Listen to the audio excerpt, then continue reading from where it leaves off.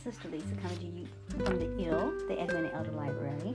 And today we're going to be picking up where we was leaving off on the Frank Bartleman's Azusa Street book, an eyewitness account to the birth of the Pentecostal Revival.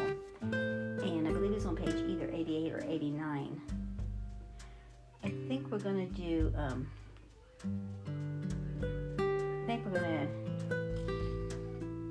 just skip the page. I think we're going to do page 90. Okay, page 90. In the beginning of the Pentecostal work, I became very much exercised in the Spirit that Jesus should not be slighted, lost in the temple by the exaltation of the Holy Spirit and of the gifts of the Spirit. There seemed to be a great danger of losing sight of the fact that Jesus was all and in all. Colossians 3:11. I endeavor to keep him as the central theme and figure before the people. Jesus will always be the center of our preaching. All comes through and in him. The Holy Spirit is given to show the things of Christ. See John 16:14. The work of Calvary, the atonement, must be the center of our consideration. The Holy Spirit never draws our attention from Christ to himself, but rather reveals Christ in a fuller way.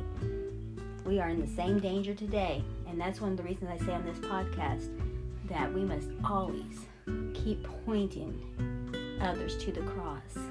We must always lift up and exalt Jesus, what he did for us on Calvary, that he made the way.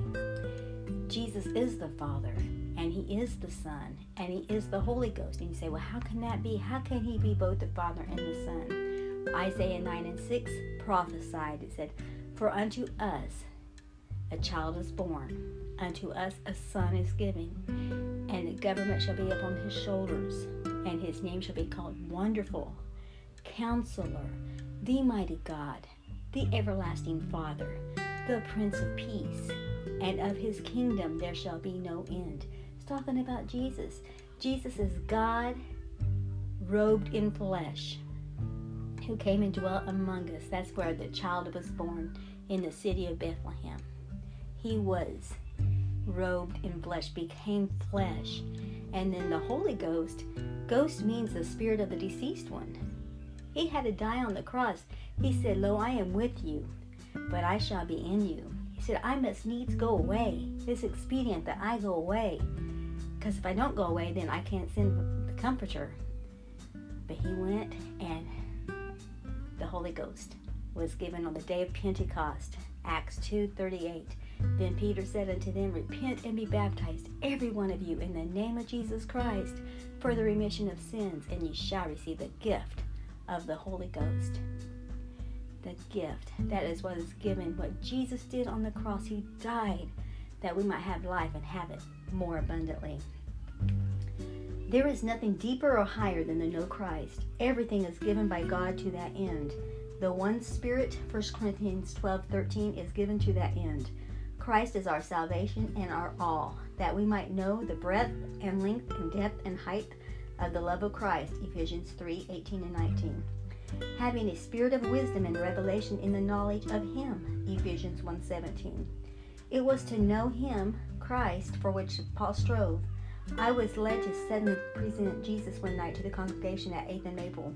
They had been forgetting him in their exaltation of the Holy Spirit and the gifts. Now I introduced Christ for their consideration. They were taken completely by surprise and convicted in a moment. God made me do it. Then they saw their mistake and danger.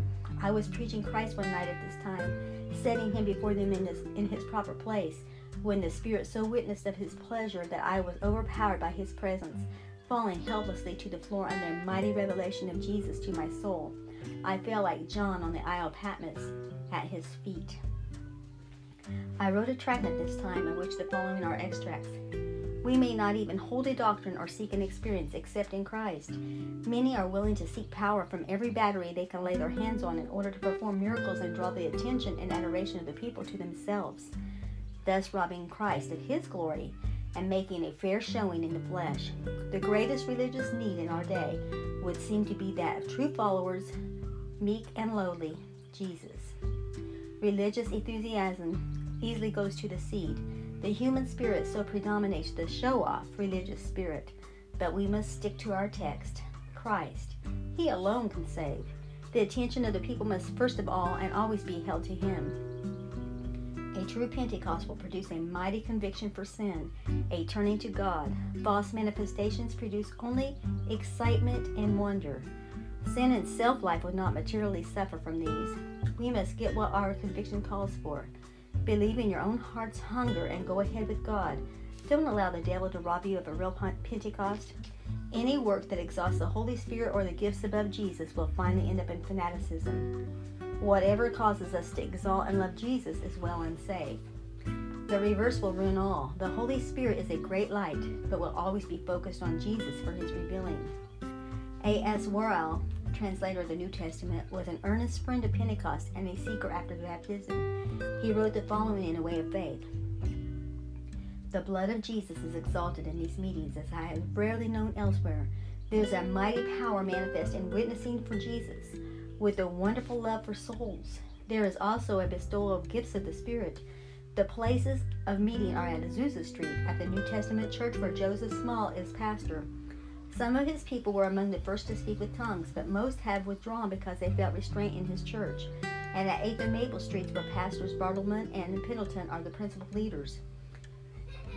In September 1906, the following letters appeared in The Way of Faith from the pen of Dr. W.C. Dumble of Toronto, Canada, who was visiting Los Angeles at this time. Possibly some of your readers may be interested in the impressions of a stranger in Los Angeles. A similar gracious work of the Spirit to that in Wales is in progress here.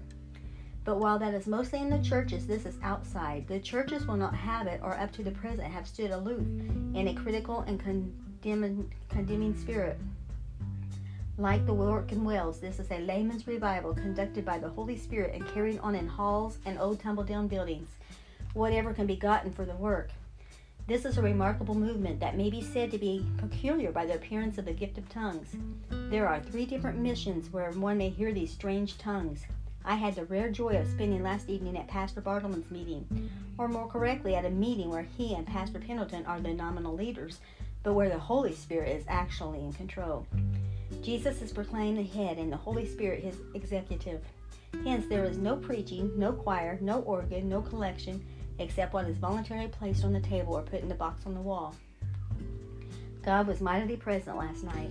Someone begins to sing. 3 or 4 hymns may be sung, interspersed with hallelujahs and amens. Then some overburdened soul rises and shouts, "Glory to Jesus," and amid sobs and tears tells of a great struggle and a great deliverance. Then 3 or 4 are on the floor with shining faces. One begins to praise God and then breaks out with uplifted hands into a tongue. Pastor Pendleton now tells how he felt the need and sought the baptism, and God baptized him with such an experience of the divine presence and love and boldness as he had never had before. The officials of his church therefore desired him to withdraw, and a number of his people went with him and joined forces with Pastor Bartleman. Then a sweet-faced old German Lutheran lady told how she wondered when she heard the people praising God in tongues and began to pray to be baptized with the Spirit. After she had gone to bed, her mouth went off in a tongue, and she praised the Lord through the night to the amazement of her children. Next, an exhortation in tongues comes from Pastor Bartleman's lips in a great sweetness, and one after another make their way to the altar quickly until the rail is filled with seekers. Whatever criticism may be said of this work, it is very evident that it is divinely endorsed, and the Lord is adding to them daily such as are being saved, such as in Acts 2:47. It is believed that this revival is in its infancy and that we are in the evening of this dispensation. The burden of the tongues is, Jesus is coming soon. So you know if that was in the early 1900s that they was feeling this urgency that Jesus is coming soon. Well, he is coming. He is coming to take his people home, but he also is coming in great revival, just as he was coming there to them, to these people. You know, he said, I must go away. If I don't go away, I cannot come send the Comforter in my name. So the Comforter is Jesus. It is Christ. There is no 3 persons in the Godhead. There is not 3 gods. Jesus is God. Hear, O Israel, the Lord our God is one Lord. God said, there's no other gods beside me. I know not any. If God doesn't know anybody besides himself, then we shouldn't try to make out more. Jesus. It's all about Jesus. He is the great I am. He is the first and the last, the Alpha and Omega, the author and the finisher of our faith. He is King of kings and Lord of lords. There is one throne in heaven and one sitting on the throne, the Lamb of God. Oh, Lamb of God, perfect Lamb of God, the supreme sacrifice, and that's why we look to him. Look to him only. Look to him only. All your needs. He's your doctor. He's your lawyer. He's your counselor. He's your friend.